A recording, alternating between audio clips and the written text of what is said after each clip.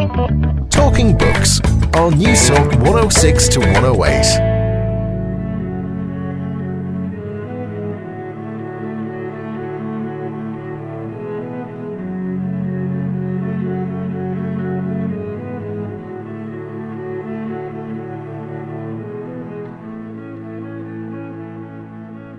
In Lectures on the Philosophy of History, German philosopher Georg Wilhelm Friedrich Hegel wrote, "What experience in history teaches is this, that nations and governments have never learned anything from history or acted on principles deduced from it." Hello, how are you? And you're very welcome to Talking Books. I'm Susan Cahill. It's great to have your company this evening. Well, on tonight's show, we're going to meet with The Economist magazine's most experienced foreign correspondent, John Andrews, and unpack the complex nature of war, as teased out in his superb new book, The World in Conflict, Understanding the World's Trouble Spots, published by Profile Books. So why is global conflict ever present in our lives? What is the role of religion in conflict dynamics? And where will the next violent conflict erupt? What are the contexts? Who are the participants? And what are the likely impacts and outcomes? In his latest book, The World in Conflict, John Andrews writes, "The word conflict can be applied to everything from a playground squabble to the Second World War. For this book, it means a difference of opinion between nations, peoples or political movements that involves the use of deadly violence. Conflicts can have many, often overlapping causes, which makes it difficult to catalogue them by categories such as religion, race, territory, resources or ideology. As wars between states almost disappear, civil wars and insurgencies, many with an Islamist flavour, are taking their place and so mocking our recent fantasies of universal peace and the triumph of democracy. So should we therefore surrender to a fatalistic gloom? This guide to the world's conflicts may well bring to mind the view of Mahatma Gandhi. What difference does it make to the dead, the orphans and the homeless, whether the mad destruction is wrought under the name of totalitarianism or in the holy name of liberty or democracy?"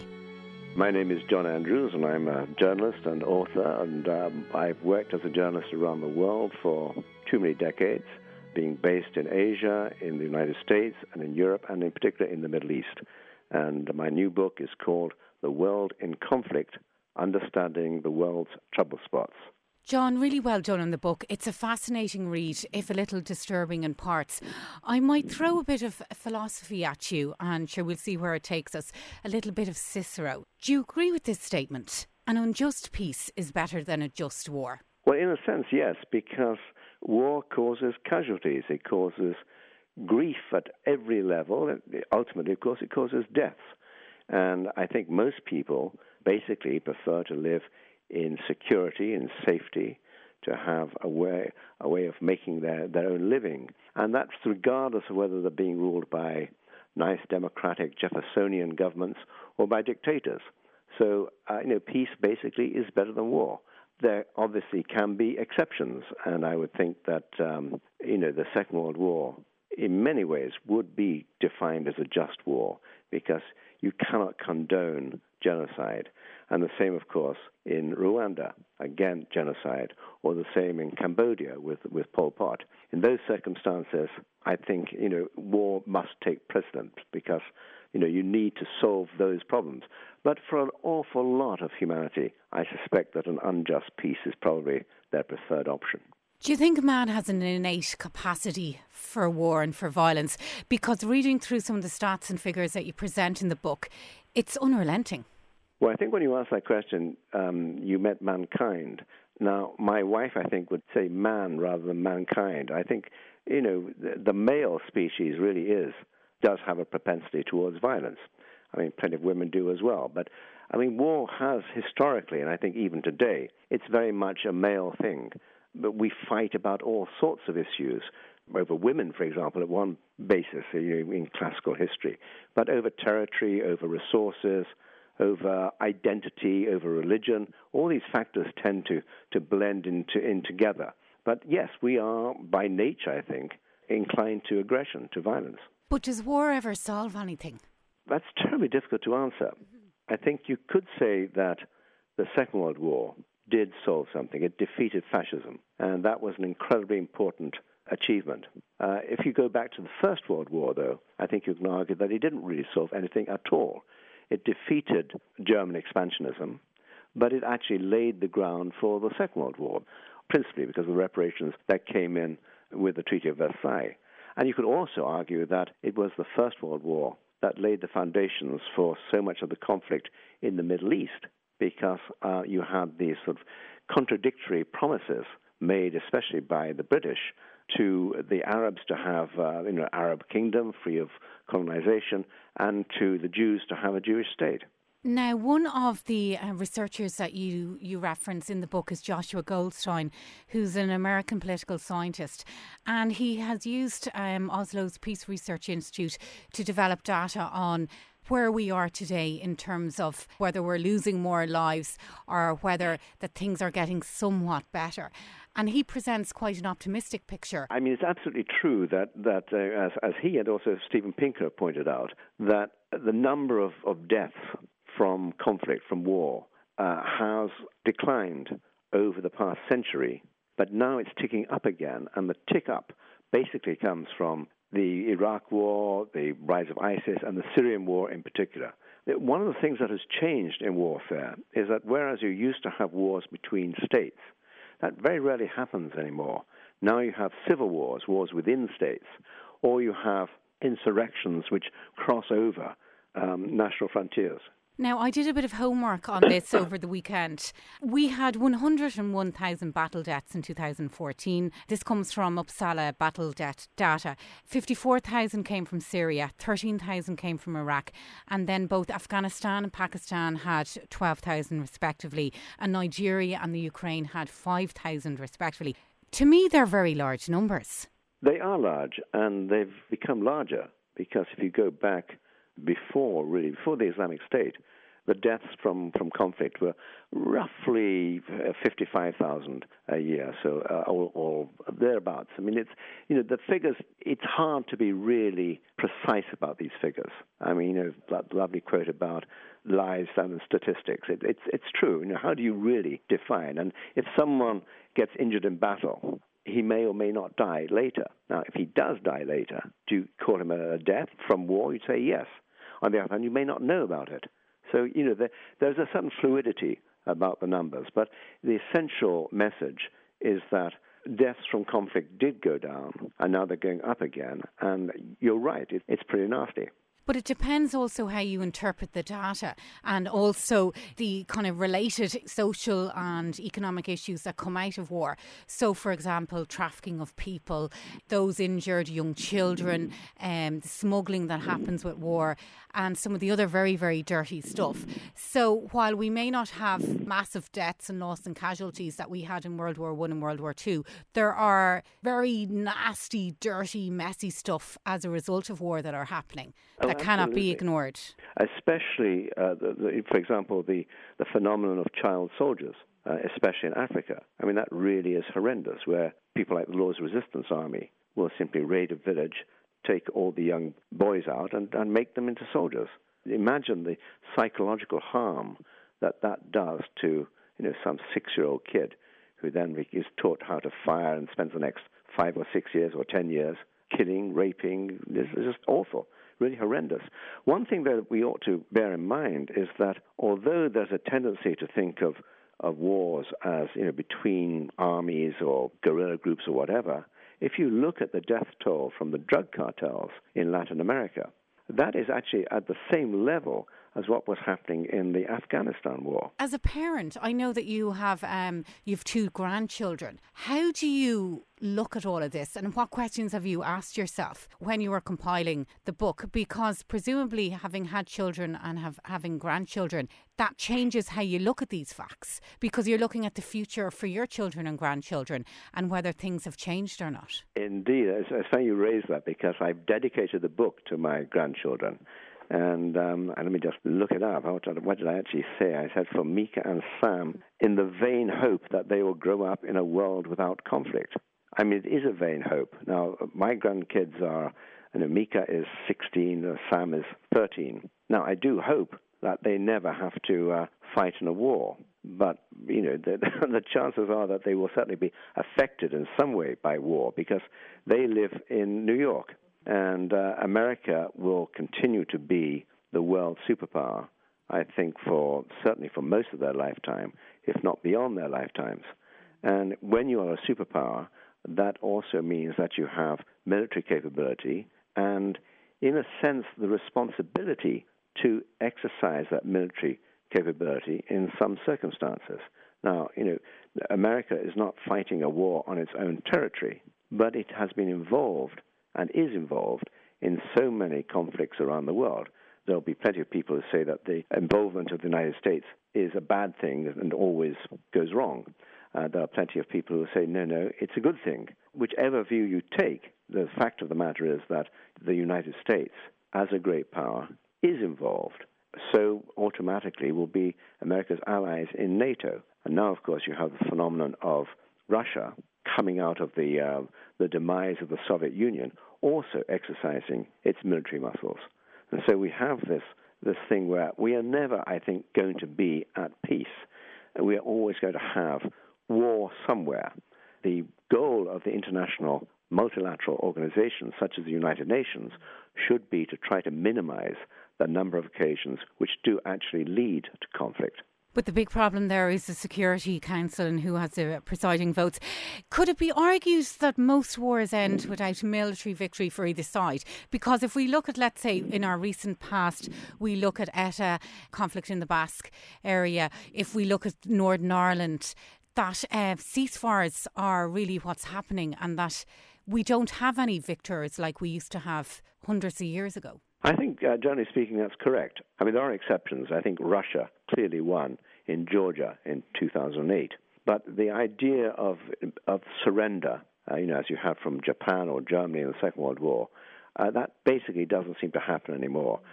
You get a negotiated peace in which, of course, one side may gain rather more than the other, depending on the individual circumstances.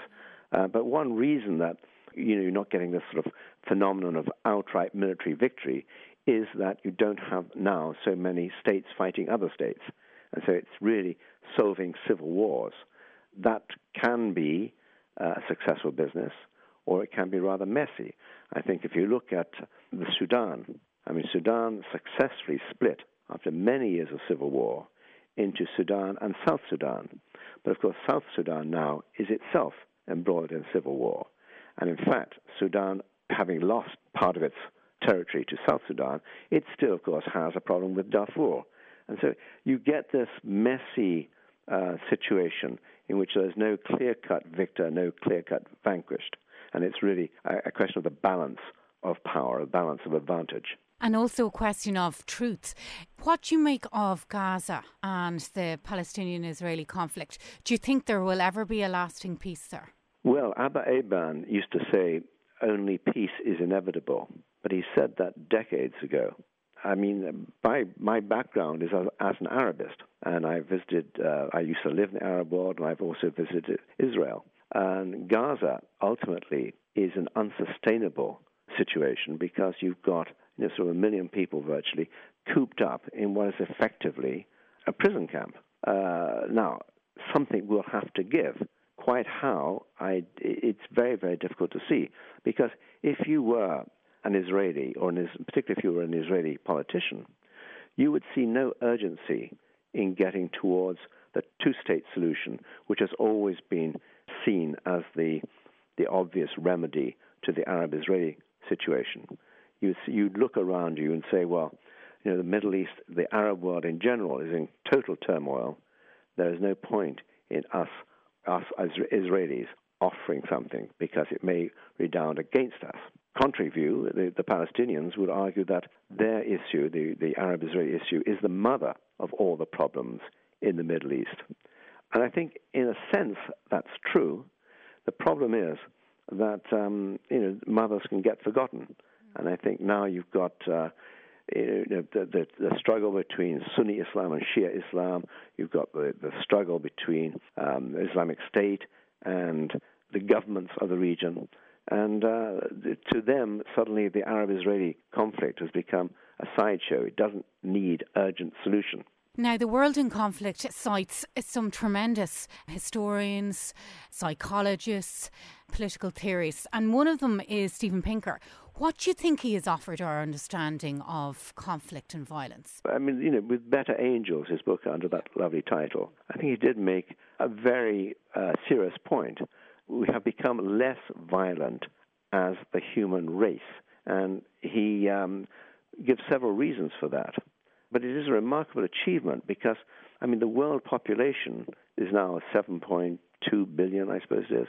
So it's doubled in a relatively short period of time, and yet the scale of deaths from warfare, from conflict, has gone down. Now, he gives several reasons. From a personal point of view, I think probably the greatest reason is globalization. When you have a common interest in trade links and economic prosperity and so on, there is less incentive to disturb those links by actually going to war. You have a vested interest in making sure that the country you're dealing with is more or less at peace, is a friend rather than a foe. So I think that's one big reason. The second reason, more practically in a sense, is that battlefield medicine has improved. The relatively few casualties, in a way, from the Afghanistan war and the Iraq war, because battlefield medicine has improved so much. All those poor people who are, walking around on prosthetic legs, a century ago or even back to the Second World War, they would be dead. So that's another instance where things have happened. Of course, the role also of mediation, the United Nations, the OSCE, NATO, the European Union, they've all had a role in promoting peace. We tend to scorn the European Union for being awarded the Nobel Peace Prize in, 2012. But actually, there is a lot of sense in that. It's now inconceivable that France and Germany will go to war with each other. And yet, before the European Union existed, France and Germany had been at war, very damaging, bloodthirsty wars, 3 times within a century. But if you read the newspapers, you watch TV, radio and so on, the media have presented this very ghastly picture of the world, which is justified in certain trouble spots in the world. But almost it's very easy to think that things are slipping out of control. Yes, I like to think of this as the CNN effect. When you have TV cameras, they show violence, they show death, they show poverty, destruction and so on. They have an impact on viewers. And that impact can be very positive in demanding an early end to a conflict. It can also be perversely rather counterproductive. If you take, for example, the intervention in Libya, that was really forced upon European powers, with America famously leading from behind, because of the thought that TV cameras were going to show the massacre of hundreds of thousands of people in Cyrenaica by Gaddafi's forces. So suddenly you had an intervention. Walter Cronkite famously, when he went to Vietnam and saw how the reality that all these claims that General Westmoreland and the other American generals were making of their success in the fight against Viet Cong, when Cronkite gave a reality check, Lyndon Johnson famously said, well, if I've lost Cronkite, I've lost America. And that was actually the beginning of the end of the Vietnam War. Of course, the irony now is that Vietnam is very pro-American, and you get a real sort of, not quite an alliance, but genuine friendship, I think, between the United States and the still communist regime of Vietnam. History can be very unpredictable at times, can't it? I'm just wondering, within all of that, do you think we've become collectively numb in the West on violence and these grotesque human rights violations? Like when we look at places, trouble spots like Honduras, parts of Colombia, parts of Brazil, and the narco culture there, that we have seen so much in our TVs, movies have been made about the violence, there's been almost video games and so on, that we almost kind of just accept it all now, or we just get on with it, and that we maybe lost the power to be shocked in some way. Yeah, I think that's, Susan, I think you're absolutely right. I referred to the CNN effect, but of course the CNN effect can be paradoxical. You get to a point where you've seen so much that you turn off, you don't want to see anymore. You have compassion fatigue, it's often called. You see yet another famine, yet another disaster. Oh, I'll switch on to X Factor or something. That is a real problem. Yes, conflicts can be ignored.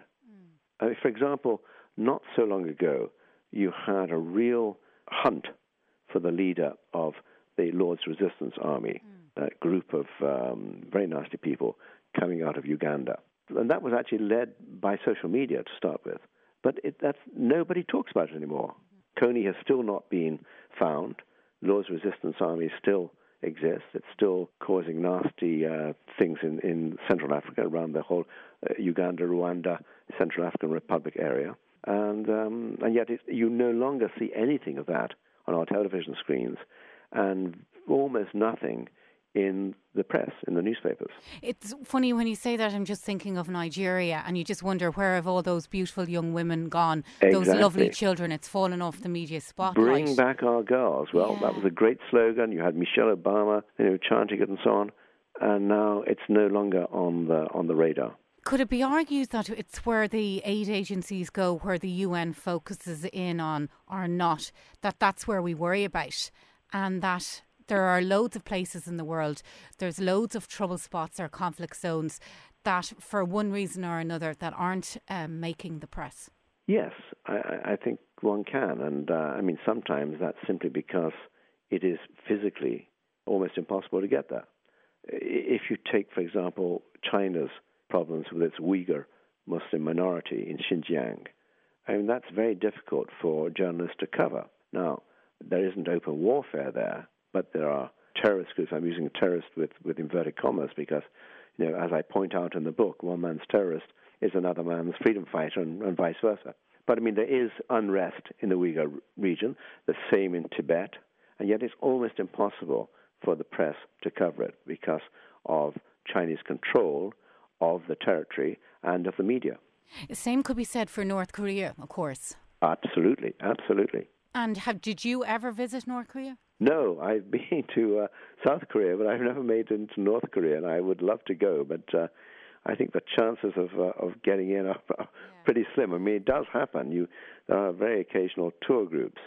I was in Seoul just over a year ago, and it was interesting seeing the South Korean reaction to the North. It's something which overshadows their whole politics. And at the same time, it also coincides with a degree of, it's not quite anti-Americanism, but antipathy to America. And I think, in a sense, that goes with the problem of being a superpower. When Britain was a superpower, I think we probably had the same antagonism towards us as the United States has now. And that, of course, carries on a little bit. For example, when the Irish rugby team plays the English rugby team, there's a sort of a tribal conflict there, which I think is the wonderful thing about sport, and I love sport, is that it is a substitute for war. It's a much more sensible way of affirming one's identity and so on, rather than actually having violence. Friendly warfare, if you will. Absolutely. Can I ask you about psychological warfare? You bring up some ghastly stuff on ISIS, and you write about sound recorders, video editors and computer technicians crafting together very sophisticated video. Now, hand in heart, I have not seen this video uploaded onto the likes of YouTube and so on. I have refused point blank to ever look or participate in any way connected with that. But it changes the playing field entirely, doesn't it? It does. I admire you for not having watched any of these videos. I felt I had to watch them just to research the book. And they are really ghastly, so gruesome, but they are brilliantly produced. You're talking about sort of Hollywood-level techniques. They are fantastically well produced, and they have a real effect on impressionable young minds in particular, not just in the Arab world, but in the West as well. And you see this in the number of recruits that have gone from Europe to join ISIS in Syria and in Iraq, particularly in Syria. And young people are always going to make mistakes, but it is frightening how seductive they have found the message of the Islamic State. And before the Islamic State, Al-Qaeda. Al-Qaeda was not nearly as sophisticated in its use of social media and videos and so on as ISIS. I mean, ISIS is really professional standard television. It's brilliant. And it's just awful